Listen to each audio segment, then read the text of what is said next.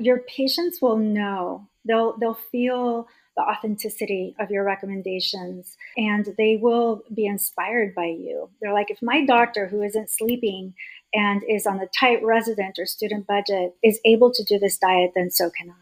And you are an inspiration for your patients. But having that knowledge, that's the key. That's what makes you convincing.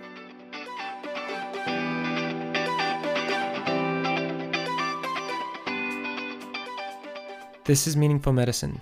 In a challenging and unpredictable world with high burnout rates, this is a podcast where incredible individuals share their most meaningful patient experiences and focus on those moments of positivity and joy that spark their love of healthcare and change the way they practice medicine.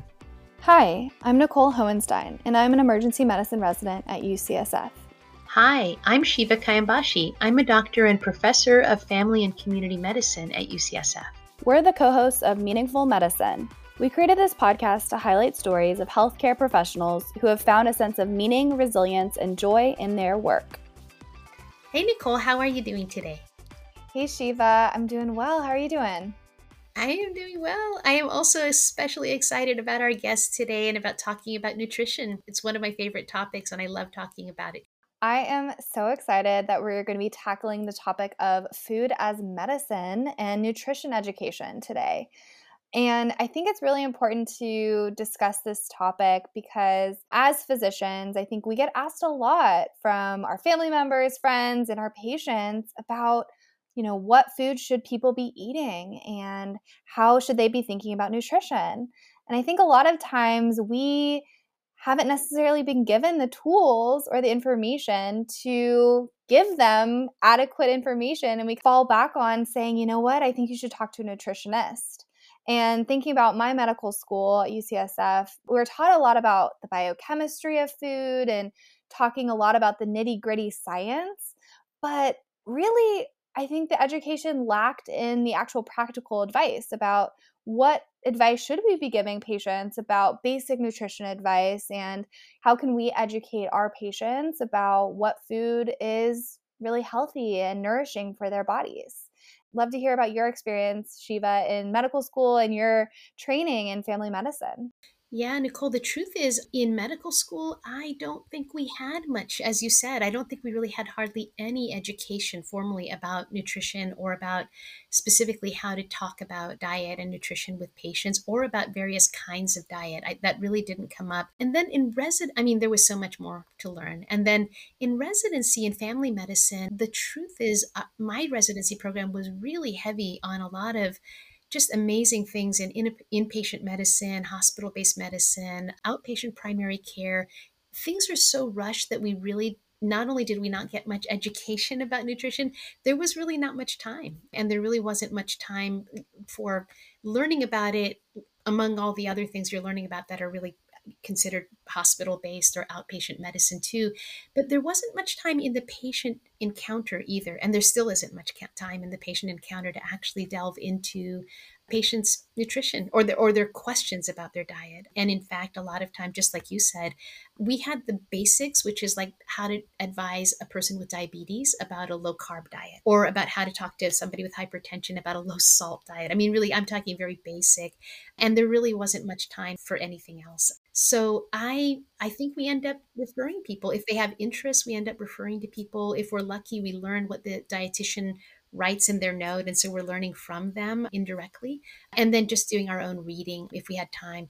Nowadays, there's so much more out there, though, that's available for your own education and my own education. So I've sort of sought out more learning since residency. But I have to say, I don't think I learned enough about diet and nutrition during residency or during med school training at all. So we just have to make time for our learning, I think, now. And we are just really excited. We've talked about having our guest, Dr. Carla Kwan, join us today on the podcast.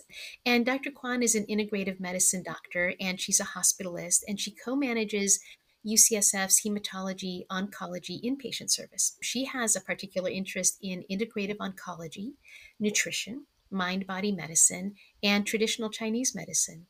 And it's really wonderful to have Dr. Kwan here to discuss the topic of food as medicine and how she integrates nutrition advice into her practice. Welcome to our podcast, Dr. Kwan. Thank you so much. And thank you for both inviting me and taking an interest in food as medicine, because it is a topic of passion. We're so excited to have you. And we like to start out each episode by asking our guests to, in short, share a meaningful moment from early on in your training that was particularly formative or a defining experience. I think on the topic of food, I didn't know it at the time, but when I was in the middle, actually almost completing my internal medicine residency, I suffered from a lot of chronic fatigue and brain fog. And after seeing multiple specialists and being told to do this and to take that, I didn't really find that I was getting anywhere with my health. And I was losing a lot of weight, and I felt like I was critically ill. And so eventually I was able to narrow my diagnosis. The symptoms had to fall under one of 7 diagnoses. And I went to a gastroenterologist and they said, could you just please test me for these 7 diseases? And I still remember the day that it happened. I received the page. I was in the emergency room about to do an overnight shift. It was about 7 p.m. And I had my sandwich in front of me. And I get this page to an outside number from the hospital. And I wasn't sure what that was about. So I called, and the gastroenterologist said one of your tests came back positive. And they said your antibodies against gluten, back then we didn't even have TTG antibodies. It was just gliadin. Probably dating myself by saying that, but they were positive. And I was about to bite into my sandwich. And what I did was I threw away the sandwich and I bought I think maybe some potato chips. And that was my dinner for that night. And that was the beginning of my path to the recovery of my brain and recovery of my health. And as significant as one dietary change was to give me back my life, I think I didn't know it at the time because I wanted to become an infectious disease doctor after graduation. But I think that was the beginning of what brought me to food as medicine and integrative medicine, is appreciating the power of knowing how to nourish your body for your body type. Thank you for sharing that incredible story of being tested for and being diagnosed with celiac disease. I do have a follow-up question. A lot of children learn what and how to eat from their parents. I think we all do. And I'm curious to hear how your relationship was with food as a child growing up. And did you associate food with how you felt? Yeah, so I come from a multi-ethnic background. My father is Chinese, Hispanic, and my mother is Italian. So I grew up with delicious, Peruvian, Asian food, as well as delicious homemade pastas and homemade bread. So I enjoyed the very best Italian food ever.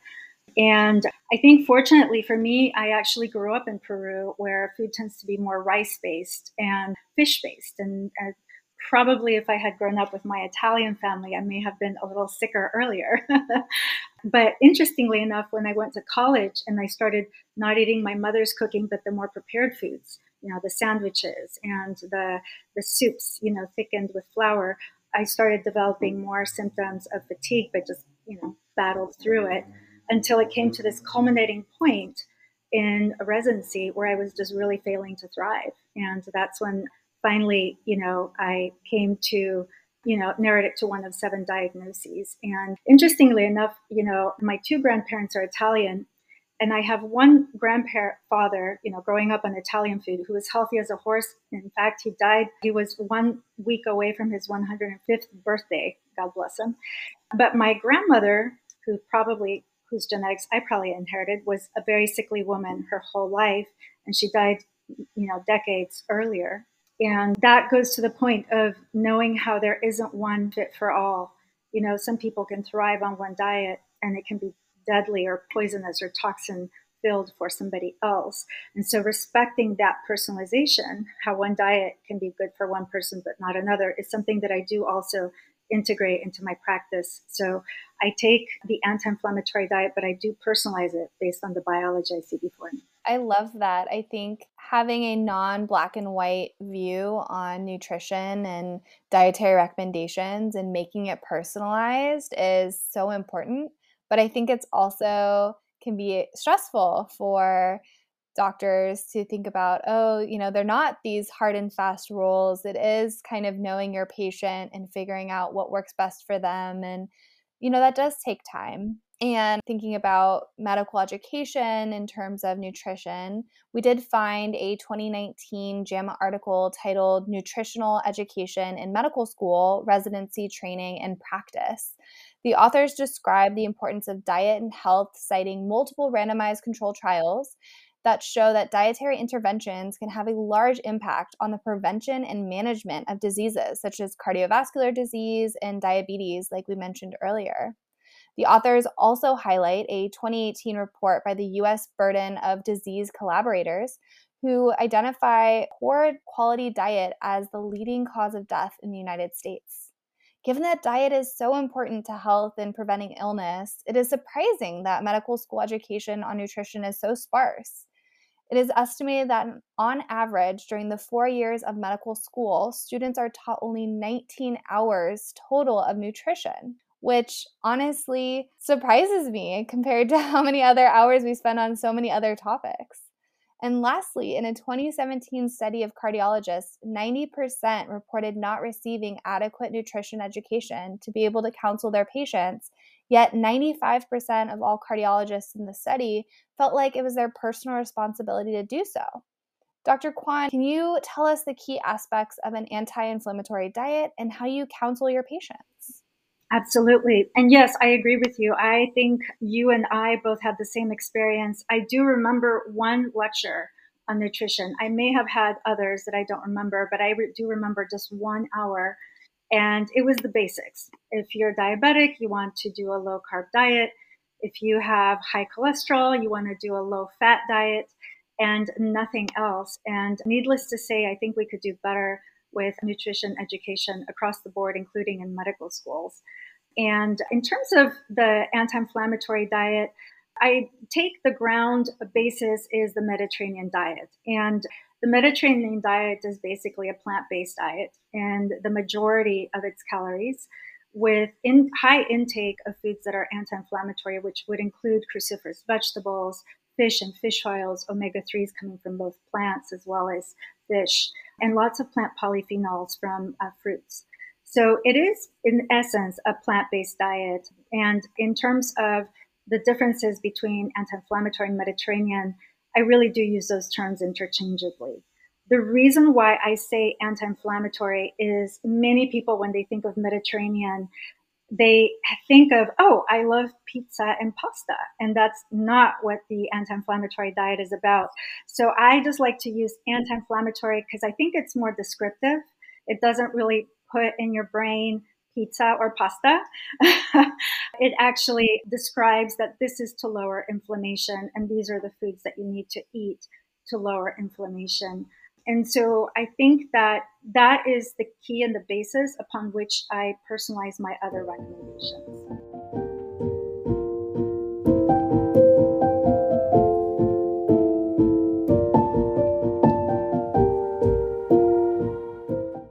Now, in terms of details about the anti-inflammatory diet, the essence is 5 servings of vegetables a day with a strong emphasis on cruciferous vegetables. And the reason for that is cruciferous vegetables contain a chemical that is called sulforaphanes. It kind of sounds like sulfur, and they do in fact have sulfur bonds. And there is an extensive amount of research and literature on sulforaphanes and their powerful anti-inflammatory effects, which is mediated by reduction in NF-kappa beta expression. NF-kappa beta is really where all inflammation begins in the body.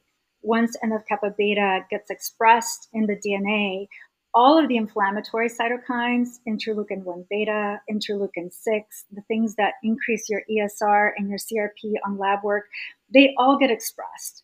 And so if you are eating plenty of sulforaphanes in your diet and you are reducing NF-kappa beta, you are really actually lowering inflammation at its origin, which is really, really powerful. The only thing that does that in a similar way in medicine are steroids. Steroids act in a little bit of a different way. They actually go into ribosomes and they change ribosomal expression of certain proteins that increase inflammation. So I call sulforaphanes nature steroids without any of the side effects that we know of with steroids. So that is one of the key aspects of the anti-inflammatory diet. The other thing is whenever we're talking about inflammation, we want to talk about oxidative stress in the body. And that's where fruits like the berries come in. Berries contain another phytochemical that are called anthocyanins. And anthocyanins are powerful antioxidants. And so if you only address inflammation, but you don't address oxidative stress in the body, that can still kind of take its course because oxidative stress promotes inflammation. So anytime you think of inflammation, you want to think inflammation and oxidation. You want to address both together. And so the basis of this pyramid of the anti-inflammatory diet is 5 servings of vegetables, but mostly cruciferous vegetables, and 2 to 3 servings of plant polyphenols from the berry family. The berries are the highest contents of anthocyanins.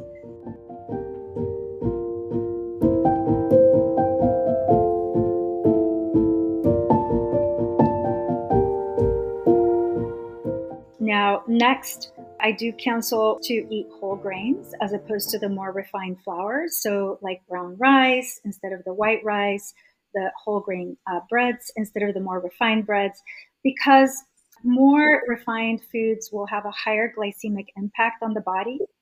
And when you eat a refined food, let's say, something that's floury, that has a refined white flour, what your body does to bring down glucose levels is it secretes a hormone called IGF-1, and that stands for insulin-like growth factor.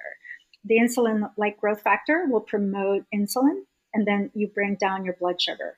But what people don't know is that IGF-1 is one of those other things that promotes that cascade of inflammation. It's one of the reasons why diabetics have so many inflammatory conditions and early acceleration of aging of their organs is they are having big amounts of IGF-1 secretion throughout their day each time their blood sugar goes, above 130. If we're lucky enough not to be diabetics, that doesn't happen as much, but you could still have peaks and waves of IGF-1 if you're eating a lot of carbs and a lot of processed sugars in the diet. Then the other aspect of the anti-inflammatory diet is getting lots and lots of omega-3s from the diet. And there are omega-3s from plants, and omega-3s have also an ability to lower NF-kappa beta. So the omega-3s from plant come from alpha-linoleic acid, and that would be present in things like walnuts, flaxseed, hemp seeds, and also avocados have them. So eating lots of those is really healthy.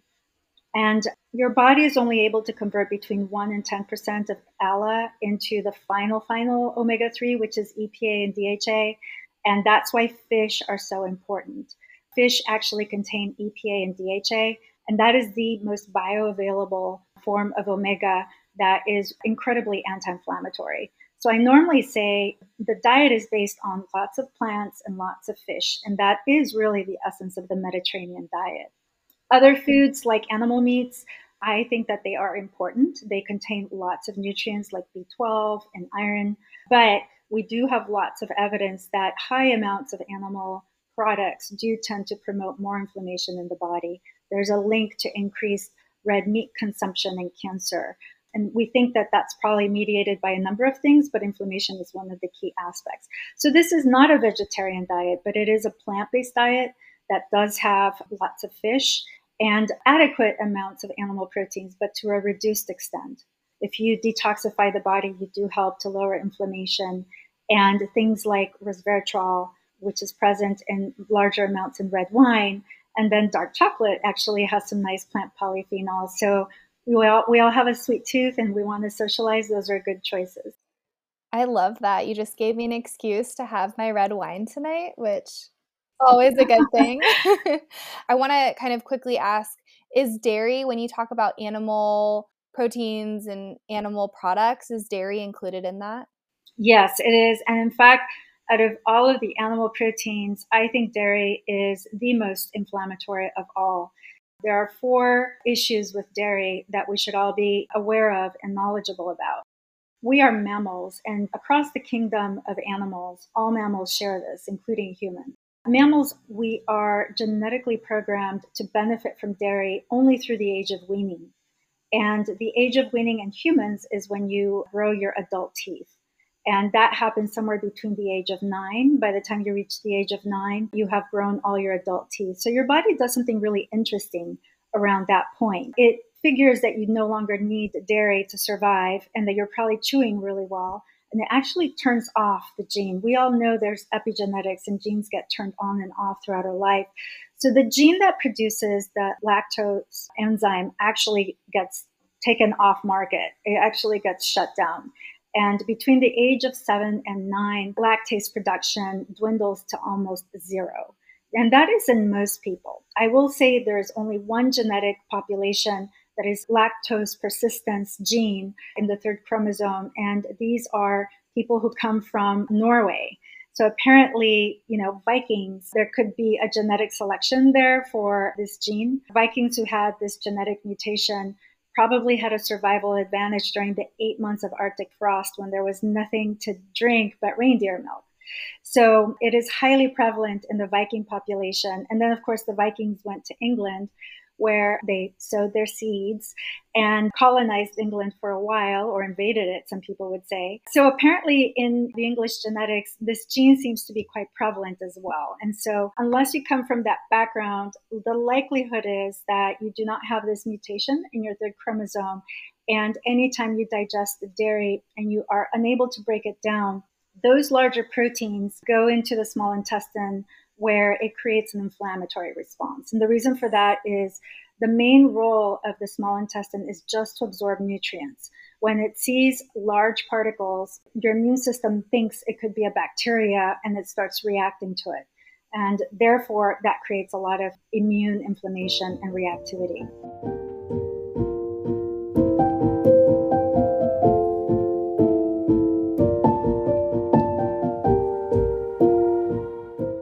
That's only problem number one with dairy. Casein, which is one of the main proteins in dairy, is highly pro-inflammatory and neuroinflammatory. So for example, with kids who have ADHD or autism, we have a specialist at the Osher Center who prescribes a gluten-free, dairy-free diet and some vitamins. And a lot of these kids really start actually behaving more appropriately and going back to school. So casein is the most prevalent protein in dairy, and it's highly problematic and inflammatory. And then reasons 3 or 4 are more of a United States problem. Unfortunately, our cows do get injected with growth hormones and antibiotics. And those antibiotics are probably wiping out our good flora. I'm seeing an avalanche of IBS cases at Osher. Everybody has very disrupted flora, possibly contributing to an increase of antimicrobial resistance in some of the E. coli strains that we see. And of course, the growth hormones, they are probably not good and probably really changing our endocrine systems, possibly promoting obesity, but definitely would be problematic in cases of cancer like prostate and estrogen receptor breast cancer. So it is probably the single most problematic food in our diet. And the Western diet is very pro-cheese, whereas other diets are not so. And we know that the Western diet is a high diet that's associated with inflammation and cancer. So normally what I tell people is try to avoid or eliminate the evil triad, right? And that would be sugar or too much dairy, and too many processed meats. Thank you so much for breaking that down and sharing both the science and big picture aspects of the anti-inflammatory diet. And what I love about this is we're shifting the conversation away from what we started with, which was diets specific to treat diabetes, high cholesterol, and we're changing the conversation specifically to think about prevention. How are we going to use food to have anti-inflammatory effects to avoid getting these diseases down the line? And I think that is so incredible, and that's where we should really have focus when we think about diet and diet for everyone. Pivoting, I really appreciated kind of you discussing really plants as being a huge aspect, as well as fish. And I know that, when we think about our patients and thinking about SF General, where Shiva works and different areas in the United States, there are food deserts, and there's areas where people unfortunately don't have the resources or don't have the access to fresh fruits, fresh vegetables, and fresh seafood. What do you recommend for patients who have these kind of health disparities, and how can they access quality food? I think a lot of people think that the anti-inflammatory diet is supposed to be an expensive diet. But a couple of points. When you prepare your own food as opposed to buying pre-made food, you actually do save money. I have found that the biggest barriers in my patients has not necessarily been finances, because I'm not asking them to buy everything organic, but it's mostly time. And a lot of the patients who are in the lower socioeconomic status, some of them work 2, 3 jobs to keep ends meeting. Many of them take care of multiple folks in their home, including their aging parents. And I think the hassle factor and the lack of time is the primary driver. A lot of people buy packaged foods because it's convenient. And so if you follow this diet, you can pass on tools for your patients to follow, shortcuts, things that you do. By the time I finish my work after 10 hours, I am really hungry and I don't want to cook a meal from scratch. And so I have to make a 3-minute meal. So when you prepare this food for yourself, you can say, oh, I just popped some broccoli and, microwave it for 3 minutes. It may not be as nice as getting fresh broccoli from the market and cooking it from scratch, but there are shortcuts that you can teach your patient. And do not ever underestimate the power of example. Your patients want to know what you know. They want to do what you do to stay healthy and smart and be a doctor. When you tell them this is what you do to prepare like a 3-minute Mediterranean meal, there's a lot of power to that. And of course, as a resident and the trainee, you're on a budget too. And so if you can figure out budget-friendly ways to eat fish, right? That's a little gold nugget that you can give to your patients. So for example, one really easy way to increase fish consumption in your diet is canned sardines. Sardines really, if you get them fresh from a can, they really are just a saltier version of tuna. So if you've ever enjoyed a tuna sandwich, you can probably enjoy a sardine toast. And it's a 3-minute meal for under $2. So the Mediterranean diet or the anti-inflammatory diet does not have to be expensive. You can do frozen berries. Berries only lose about 10% of their nutritional content. You can do frozen broccoli and just pop it in the microwave. I always say perfection is the enemy of the good. If you do, a sardine toast, okay, you're not making fresh salmon from the oven, but you're still getting incredible amounts of anti-inflammatories into your diet. You do 3 sardine toasts a week, and now you've had 3 servings of fish in that week. So it does not have to be expensive. Once you're following this diet, you can pass these little tips on to your patients, and they realize it's really not that hard. And when you walk the walk, not just talk the talk, your patients will know, they'll feel the authenticity of your recommendations, and they will be inspired by you. They're like, if my doctor who isn't sleeping and is on a tight resident or student budget is able to do this diet, then so can I. And you are an inspiration for your patients. But having that knowledge, that's the key. That's what makes you convincing. I really appreciate, Dr. Kwan, your sharing. We can tell our patients, for example, don't smoke, but if they see us smoking in the hallway, that just ruins everything. So if we're talking about how we're taking nutrition, I think advising and finding the lowest cost sorts of versions of things and practicing that, I really appreciate that angle and the perspective of sharing from your own personal experience. I wonder if you could tell us a little bit about some of the health impacts that you've seen in your own patients. If you have any stories that you might share about any of your patients that have taken your dietary advice and they've moved on to the anti-inflammatory, antioxidant diet. Oh gosh, yeah, there's so many. I could give you one example. I had a patient who came to me who had metastatic gastrointestinal cancer. And I think perhaps this would be a good place for me to say that I do personalize the anti-inflammatory diet for different physiologies. And so with cancer, I am much more strict about absolute no sugar. And patients can use stevia or monk fruit. The main reason why I base that is because we know that glycolysis is the main metabolic pathway by which cancer cells derive energy. As you know, cancer is not one thing. It's many different cells expressing different proteins and losing their ability to multiply in a reasonable fashion or to be controlled in terms of metabolics. The way I explain it to patients when I convince them to give up something like ice cream, if they have cancer, is PET scans. So when you take a patient to a PET CT, what do? You inject them with a radio-labeled glucose, and then you just watch their cancer cells avidly taking up that glucose, and they shine like a light bulb, right? So that is like the easiest way to explain to a patient that sugar is feeding your cancer. And that motto, by the way, is true.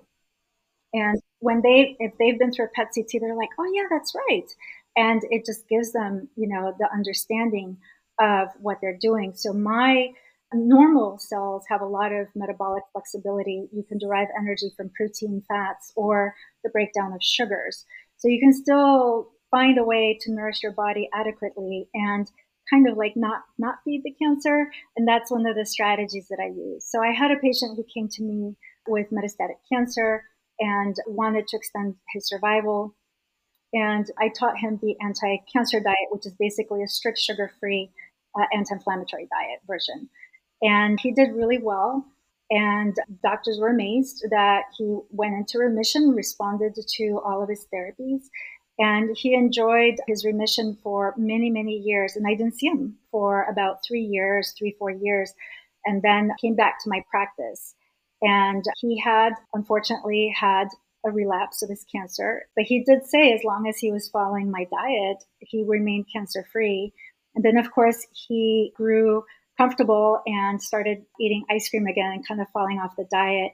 And he had now omental metastases and had fluid in his abdomen. And I was not able to help him the second time because, as some of you may know, when cancer does come back, it usually comes back more aggressive and more refractory to prior chemo. It's almost like, bacteria can grow resistance.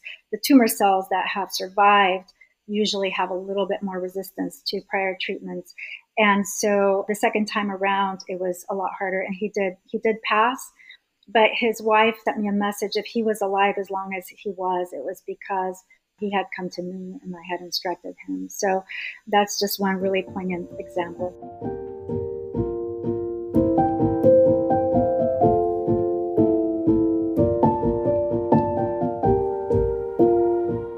Thank you so much for sharing that. I think at least I can think of a couple of family members who have had similar experiences with their battles of cancer, and changing up their diet was a very effective way to maybe not cure the cancer, but prolong their life. And thank you so much for sharing. It's a powerful story.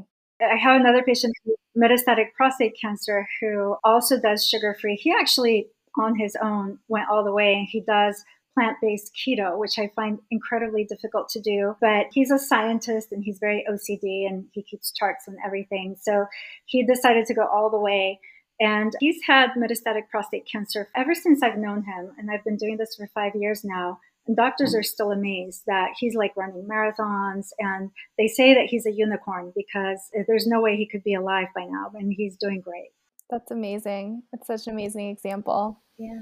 Before we started recording this podcast, we were talking about how a lot of nutrition information is available online, and there are endless blogs, endless books where we can research different aspects of nutrition. We also were discussing how we can often get lost in this information and how a lot of these sources have competing information and a lot of misinformation. And it can be hard to weed through what has scientific backing and what does not have scientific backing. What resources can we go to learn more about nutrition? Yeah, that's a great point. I think the Integrative Fellowship is where I learned a lot of my information. And I know the Arizona Fellowship probably has a wealth of information as well. And I wish there was one particular website, that was an easy access to all of the information. But I agree with you. I have additionally read a number of books from medical experts in the field, and I have seen everything from people being militant about everyone should be on a vegan diet to everybody should be paleo keto. And the reason why some people swear by one diet and then others try it and they're like, meh, it didn't work for me, is because people's biologies are unique and individual and have different requirements. So I agree with you. I think there's a lot of information and it's very confusing because it's polarized, and some of it written by medical doctors. Generally, I can say this: plant-based is a good idea. Lots of antioxidants and lots of anti-inflammatories is a good idea.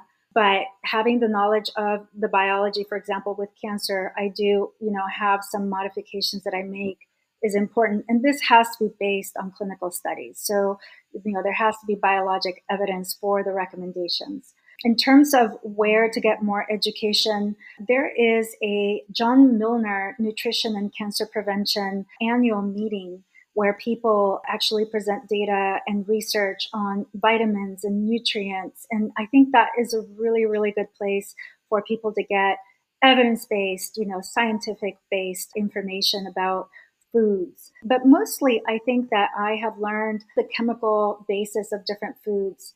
And so if I see somebody who's very inflamed, I'm going to recommend lots of anti-inflammatories. If I see somebody who has cancer, understanding the underlying biochemistry with how this disease works and focusing a diet based on that is a really good approach to take generally. How do you bring the discussion about diet into the conversation where most people that I know, actually, as friends and colleagues who are patients, as soon as their doctor brings up the word diet or nutrition, many people actually really do feel like their guard goes up, right? Like, uh-oh, so now I'm afraid you're going to bring up my weight and I'm really uncomfortable about that. But most people won't say that because they're polite and respectful to their doctors, and yet they do feel internally triggered and maybe judged.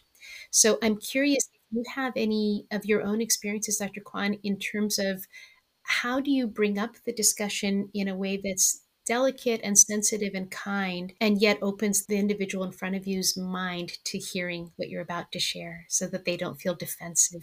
Could you share any pearls about what your experiences are around that? Yeah, thank you so much. I think that's a really important question. I'm probably quite privileged because I'm not an emergency room doctor and I don't practice as much hospital medicine as well. So I think time, being able to approach this sensitively does require time and getting to know your patient. And I remember as a hospitalist, I had like 10 minutes at the bedside, and it definitely is insufficient to develop the rapport and the kind of sensitivity around the topic where the patient, really trusts you and knows that you have their best interests. So I'm privileged because patients come to me and they want to know, how to be healthier, how to not have to take so many medications. So I do select the patient population who is already motivated because they want a doctor to tell them, what is going to be the best nutrition. I normally tell patients this is not a diet, this is a lifestyle approach. And I don't bring weight into the conversation. Never. I always tell patients you're inflamed. That's why your joints hurt. That's why you're fatigued. Let's talk about how to decrease inflammation. A lot of times I combine that with blood work, which shows markers of inflammation going up. And they're like, what can I do to bring this down? And generally, even when patients come to me, because they're concerned about is the weight, I don't talk about the weight. I tell them, okay, you have these goals, you're fatigued, you have brain fog, you want to extend your lifespan or your health span, you have concerns about your joints hurt. How can we meet your goals by natural plants? How can we increase foods that are going to help nourish your body in a way that is appropriate for you and bring the best health to you? And by the way, a lot of people lose weight on this diet, but it's because when you're less inflamed, you're less swollen, you have less water in your body, you might feel more energy, so you may be actually up for a little walk in the afternoon, but that's never what I focus on. And I have a lot of patients who additionally have vitamin deficiencies like vitamin D and iron deficiency. And so when you combine the anti-inflammatory diet with appropriate nutrients and they start feeling energy, all of a sudden, they feel like taking that little walk in the afternoon. I don't really pressure them. I just try to make them feel better and they kind of take it from there.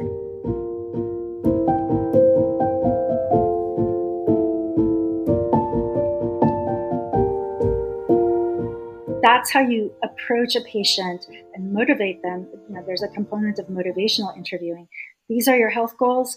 This is how I know I can help you reach your health goals. And it tends to work that way because it doesn't sound judgmental. And a lot of patients really want doctors to know what to recommend. They want doctors to tell them what to eat. They don't want doctors to tell them you're overweight, you need to lose weight. They want to tell them how to do it. And usually doctors tell them to eat less, basically just eat less, right? If you're eating this many calories, cut those calories. And that's just not helpful to helping you feel better. It's very goal oriented to the number on the scale. So I love what you just shared about just let's not talk about that number on the scale. Let's talk about how you feel and how to get you to feel well.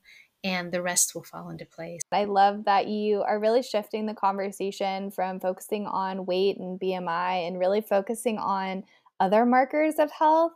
How are your joints feeling? How's your energy level? Let's focus on how's your sleep. And I think these are so much more motivating, I think, than trying to continuously look down at the scale and see how you're doing in that way, but really refocus on how are you feeling? How is the food that you're eating making you feel? I don't know about you, but when I had this experience, and I'm wondering if you guys had this experience, when I was a nocturnist when I first started out in my hospital work. And of course, very interrupted sleep, getting paged every 2 minutes to put out fires in the hospital.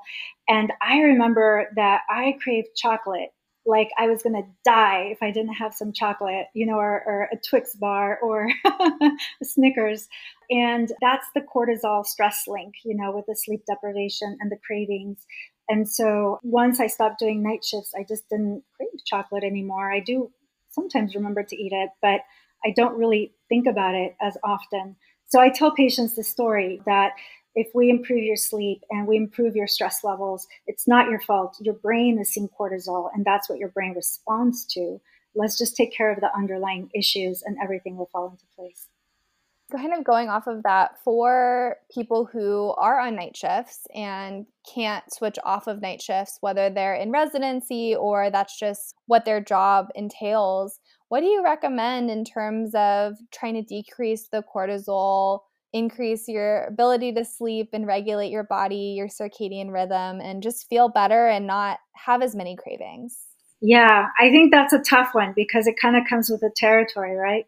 So I tell folks, do whatever you need to do to survive residency and training, because you're really achieving your goals by doing that, to become a doctor. And it's so fulfilling, incredible sacrifice that you're making, but it won't be forever, right? You won't have to be a nocturnist forever. You won't have to do night shifts forever. So as long as it's not for the rest of your life, I think that you can probably acclimate to it. But as you start getting older, I think it's more and more important to make sure you do prioritize sleep, make sure that you do make some changes in your lifestyle so that that requirement is met by your body. Because when you're in your 20s, your body is very forgiving and it's very resilient. And as you start approaching your 40s and 50s, it's less so. And those are the times when it's important to shift away from that really high stress work. The main thing you can do right now, other than not working nights, which is not an option, would be adopting some mindfulness habits. There's lots of data that shows that adopting mindfulness is helpful for preventing physician burnout and ensuring that you have more tools to adapt to the stress that does come with your job, because it is a very, very stressful job. Thank you so much, Dr. Kwan. Thank you so much for sharing your wisdom and being on the podcast today. It's been wonderful. It's been a real privilege. Thank you so much for inviting me, and all admiration to you for launching this podcast and supporting all of the fellow members in your medical profession. I have so much admiration for the team. Thank you for tuning in today and allowing us to be one of your meaningful moments. Please rate, review, and subscribe, and share with friends, family, and colleagues. Meaningful Medicine was produced by Shiva Kayambashi, Nicole Hohenstein, David Elkin, Nikki Elkin, Aheli Chattopadhyay, and Lei Kodama. Editing by Nicole Hohenstein, Nikki Elkin, and Lei Kodama. Intro and closing by Daniel Wentling. On Meaningful Medicine, we are careful to ensure that all stories are compliant with healthcare privacy laws, and details may have been changed to ensure patient confidentiality. All views expressed are of the person speaking and not their employer.